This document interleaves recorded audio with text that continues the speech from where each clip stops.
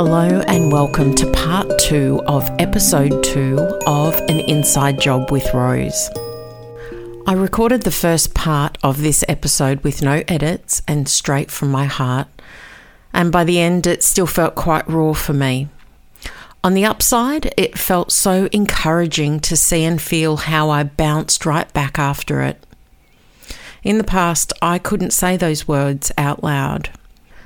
I have never had any problems talking, but my raw and real feelings, well, that's something I've always kept inside, and I've only allowed myself to be vulnerable to share with a small few. So even though my words came out a little shaky, they came out, and I feel much safer in telling my story. When I got to the end, I knew I needed a part 2 for this one, so I could share some healing techniques that helped me. Shedding layers can be difficult, and in regard to my child abuse, the only part I'm still a work in progress in is the incredible heartache I still feel for the little me that felt invisible, insignificant, and unloved. She missed out on a sense of belonging, being a part of something strong that made sure she was safe, protected, and heard. She longed for the words that all children should hear. I love you, and nothing will ever change that. I believe in you. How are you? Are you okay? And actually listening. I'm proud of you. I'm sorry, and actually meaning it. It still amazes me how important it is to hear that you are loved, accepted, and proud of. Know that when you go through abuse and trauma as a young child, it stays with you all your life. We may think that if we work real hard at it, we can remove it and pretend like it never happened. But it doesn't actually work that way. See it as a chapter of your book. You can rip out pages, but there's still an indent of where it was. It's a part of your story. It made you who you are right at this moment. But you can either put a post-it note in as part of your story and keep going back to the actual spot, rereading it, feeling that constant pain, emotion, or you can know that it is somewhere in that book back then, and choose not to go through trying to find that part and relive it. You kind of just accept that it's a part of your story. You get to decide here. You decide whether you allow the abuser to take everything away from you, and you are constantly triggered and isolated in your heart and your mind, or you choose to heal and set yourself free from the chains and the prison that you have confined yourself in. All these toxic emotions are kind of like poison. Healing of the inner turmoil is important because this destruction agitates the poison inside, and it affects us physically, emotionally, mentally, and spiritually. And in time, it kills us. I know we all eventually die, but if we don't heal, whatever life we have is filled with bitterness, resentment, hatred, and not being able to enjoy the life that is here for you to live to its fullest. You don't deserve that. You deserve the healing that brings you understanding, acceptance, love, trust, and peace. That's what you deserve. I wish I had known then what I know now. I could have done the healing a lot sooner, and I would have stopped wasting my life away, giving all the energy to my abuser because of my shame, my lack of self-worth, and my belief in myself that I could actually heal from this. Saying words to help me heal were just words, but adding the feeling to the words was a game changer. I had to really see that I wasn't the victim anymore. I had to feel safe, and I wasn't invisible, and I was not insignificant, and unloved anymore. I became the survivor. My abuser became invisible, insignificant, and unloved. I chose to not let him take up any more space in my mind and my life ever again. For me, I had to save and heal the little girl. But for you, it may be the little boy, the school kid, the grown-up. Somewhere where someone disempowered you and left you feeling like nothing and no one. Even to take away your freedom. This is your focus point. Look, I went to counsellor after counsellor, group sessions. I did a lot of crying. I regressed inwards. I was angry. I took medication until I felt so numb that I just physically existed. But until you're ready, until you decide no more, only then can counselling really be life-changing. The tears and the crying pours out your pain. Regressing inwards means meditation to connect to your inner voice. Anger is released, shouting it out and getting rid of it. Medication to assist you and be your support to lean on while you do the other work. It's about taking your life in your hands, not allowing anyone else to take it from you. There are givers and takers in life. The givers keep giving and the takers keep taking. Only you can decide when you want balance and boundaries. Give and take should be balanced. As an empath, the protecting, nurturing and loving of my inner child was easier in the beginning because I didn't feel worthy of it. So it was the metaphor that I used that worked for me. It's easier for me to give to someone that's in need, so I found it easier to give to my inner child. When I visualized her, my heart really hurt for her. So I wanted to give her everything she needed to make her happy. Always fully knowing that I was actually giving to myself. Working with my inner child helped me to be protective of her feelings, responsible for her own happiness, be her best friend and have her back. You know, it's kind of like sunshine and rain. I'll tell her and give her all she needs to grow and bloom. I know her better than anyone else. When you heal, grow, and take back your power, it's yours. You don't allow anyone else to take that survivor away from you. We can spend years and years blaming, being angry, living in turmoil, but what is that going to do to you in the long run? I mean, honestly, in the long run, I wasted years of my life. I attracted others that amplified how I already felt about myself. I thought people were hurting me, but I was actually doing a lot of that to myself as well. All they were doing was placing a mirror in front of me and showing me everything that I already felt. So if they made me feel unloved, I already felt unlovable. If they made me feel not good enough, I already felt that way. They were just showing me everything I didn't like about myself. So when someone is making you feel less of who you are, ask yourself if it's something that you are already feeling about yourself. When someone says something to hurt your feelings, it speaks volumes about them. And if it gets to you, look within. This is where the work begins. You choose who you keep in your sacred space, in your garden. If you're growing, you want to make sure that your garden is a really nice environment.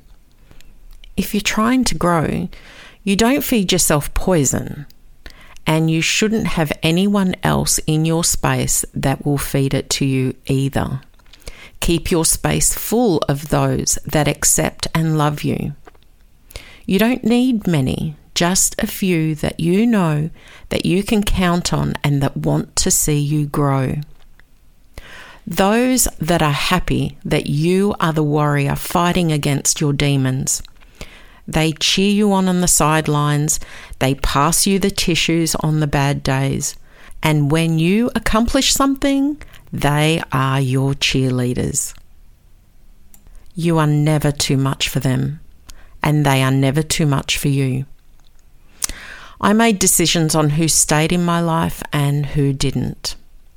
The more self-respect I had in myself, the more visible it was to see those that preferred the vulnerable me. I had to decide what was best for me. Some days I'm strong enough to be around those people, as my shields don't let their words in. But on vulnerable days, I take care of myself and I stay away from people and situations that affect my energy space. Your mental health is important. Your emotional well-being is important. You decide which garden you want to sit in. Remember, you are the captain of your ship. This is your life. And if you want to feel loved, be loved. Feel accepted, feel heard. You've got to give it all to yourself first. And if anyone else gives it to you, now that is a bonus. This removes expectations, because most of the time expectations lead to disappointment. So why do it to yourself? Working with the inner child was an important step for me. It's what helped me reconnect with myself, where the disconnection originally happened. I had to go back to the source. Remember this, you can't fix a symptom of an injury. You must go back to the injury. When we remove a symptom, the injury is still there. It doesn't go anywhere. Injuries do that. They don't go away. So, for example, in my late 20s, seeing my daughter be the same age as I was when my abuse started fired many triggers for me. I thought I'd addressed it once and for all when I wrote a letter to my abuser. I decided to confront him and tell him what I thought of him, how he had ruined my life, and that I remember everything. I was very angry in the letter as I saw how innocent my daughter was, and he took that away from me. I didn't even sign it. I saw no point, as he knew who I was and what he did. I didn't know at the time that it was just a band-aid. Something had to stop the sore from weeping. I only found out a few years ago that he never got that letter. His daughter got it and thought it was a joke and thought someone was being really cruel. So she never approached her father about it. And unfortunately, after he passed away, she never got the answers, which I wish that she had gotten. A part of me wanted him to know that he'd hurt me, thinking it would help, thinking that the letter was going to free me, fix me in some way. It did for a while when I dropped the letter in the postbox, but because I found out he never got it, it took me right back to the pain with a bang.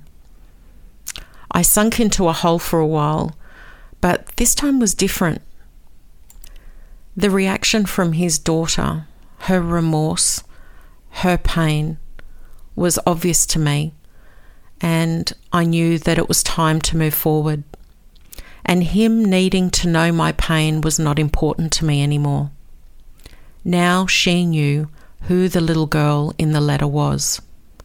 She knew it was me, that young, curly-haired, blue-eyed girl. I didn't want her to feel guilt in any way. So it was up to me to change, go back to the injury and transform myself, turn something horrible into something powerful. That's where an inside job actually began for me.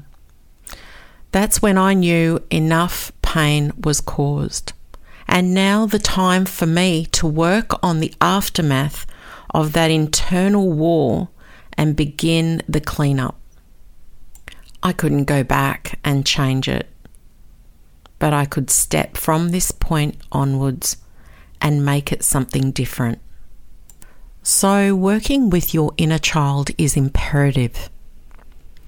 To work from the ground up, because when you make peace with that little girl or little boy, what you're saying to them is, I've got your back now. I'm with you, and I'm going to do my best to make sure that you have exactly what you deserve and exactly what you need in this life. One of the things I started to do was mirror work. The beautiful Louise Hay helped me a lot with that. I'd been doing mirror work for a long time, but I didn't realise that just saying words wasn't it. It was, sure, the beginning, but I had to really feel and want this.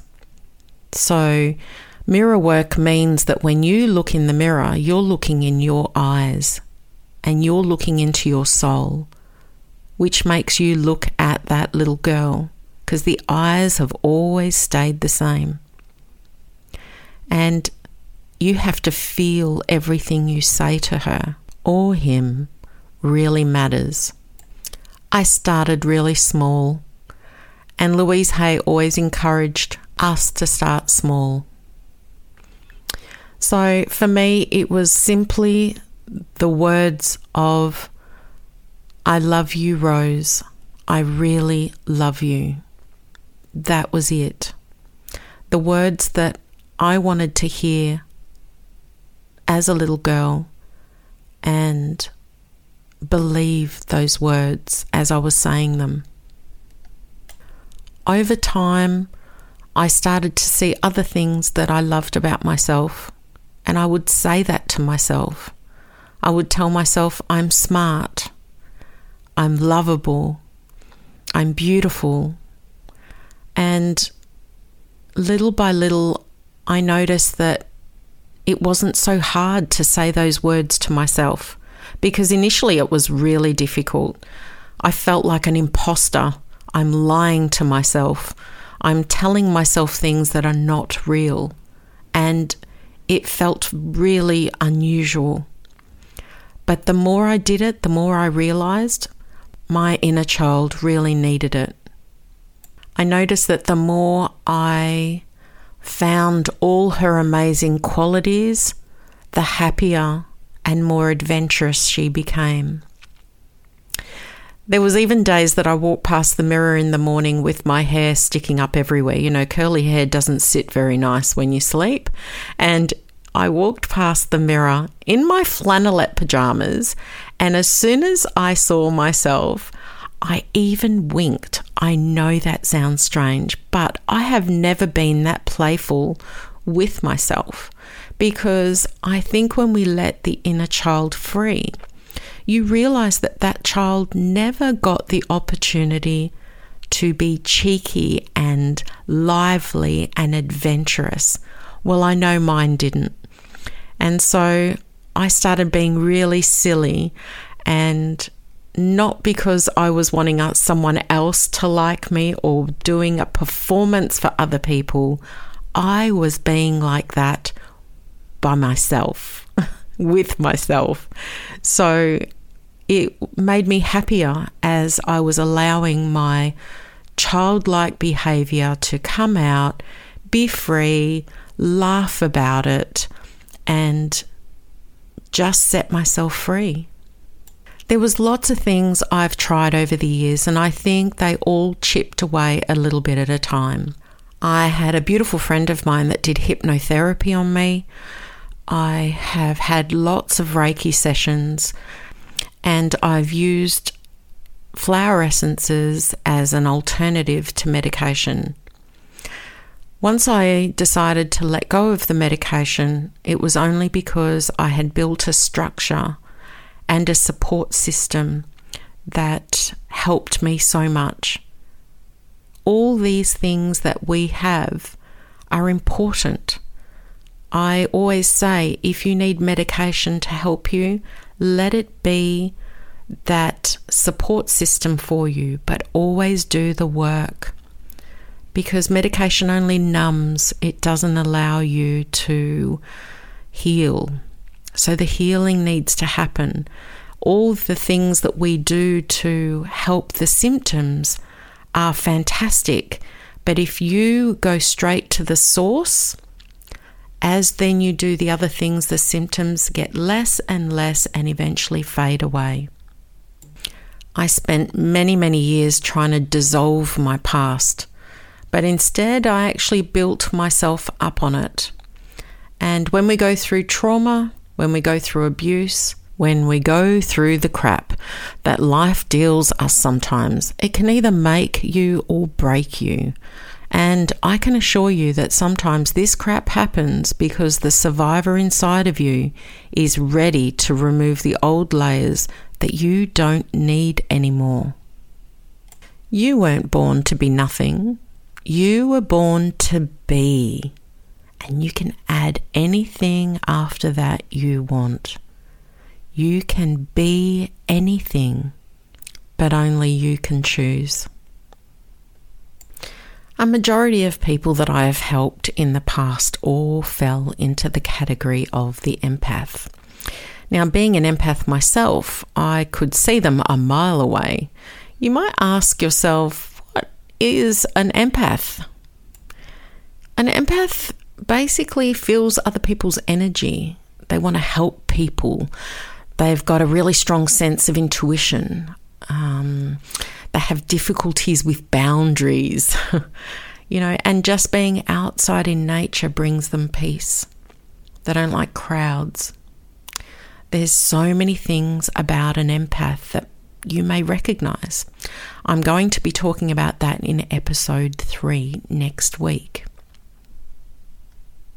But being an empath really made the recovery harder because I felt like I was emotionally being pulled apart in so many ways to be put back together. If someone had said to me a long time ago when I was closing myself in a wardrobe because I wanted to run away from everything that was going on, that I would be standing on a platform and speaking out, I would have just thought that that was just a dream and I would never, ever be able to do that. And here I am. Know that your voice is important. What you have to say is valid. Don't be afraid to tell your story and change your path. Living in the past can be destructive. And it's important to know that what happened to you happened for you to now decide where this is going next. If you feel different, great, be different. There is only one you. Don't conform and lose yourself in this robotic world. You're meant to shine. You're meant to stand out. Find your tribe that you feel safe with, that you can be yourself with. Your tribe will listen and give you a hug at the end to reassure you and let you know that everything's okay, that you're not alone. Let them in. I always felt like I was on my own because whenever I opened up to be real, I got hurt. So I isolated myself, my thoughts, my voice. Change helped me see that when I believed in myself, my tribe came along. I had to trust myself before I could trust others. And I accepted myself just as I am. I don't feel on my own anymore. I'm not that little girl isolated in my old room. She is free. I hope my podcasts help you, and know that I will be cheering you on when I hear your stories of how much you have grown, the beautiful seed that blossoms into a tall tree. I always love to talk about the seed that's left its past behind, hard on the outside, dry and lifeless. It hits the earth and falls into a dark space. There is no light. It's lonely, isolated, and hopeless. It rains and the sun shines, but it can't see it. Over time in the dark, the shell starts to soften and feel nurtured in its surroundings. Its shell begins to break, and it begins to grow. It's in the dark times when we have left behind an old version of ourselves that we feel alone. And even though we can't see it, there's a bigger plan. All you have to give yourself is the right environment. Whatever that is, love, nurturing, belief, and a little bit of poop. Yes, I did say poop, because shit happens sometimes. But it gives us a big rumble to our growth. And like the seed with the right environment, you will have no choice other than to grow. So thank you so much for joining me today, and I look forward to speaking with you in the next episode when we talk more about the empath.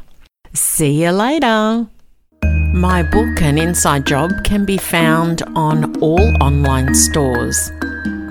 You can find me at rosemonaco.com. And also I am on Instagram as Rose Monaco Believes. You can also find me on Facebook on Rose Monaco Believe the Best is Yet to Come. I look forward to connecting with you next time.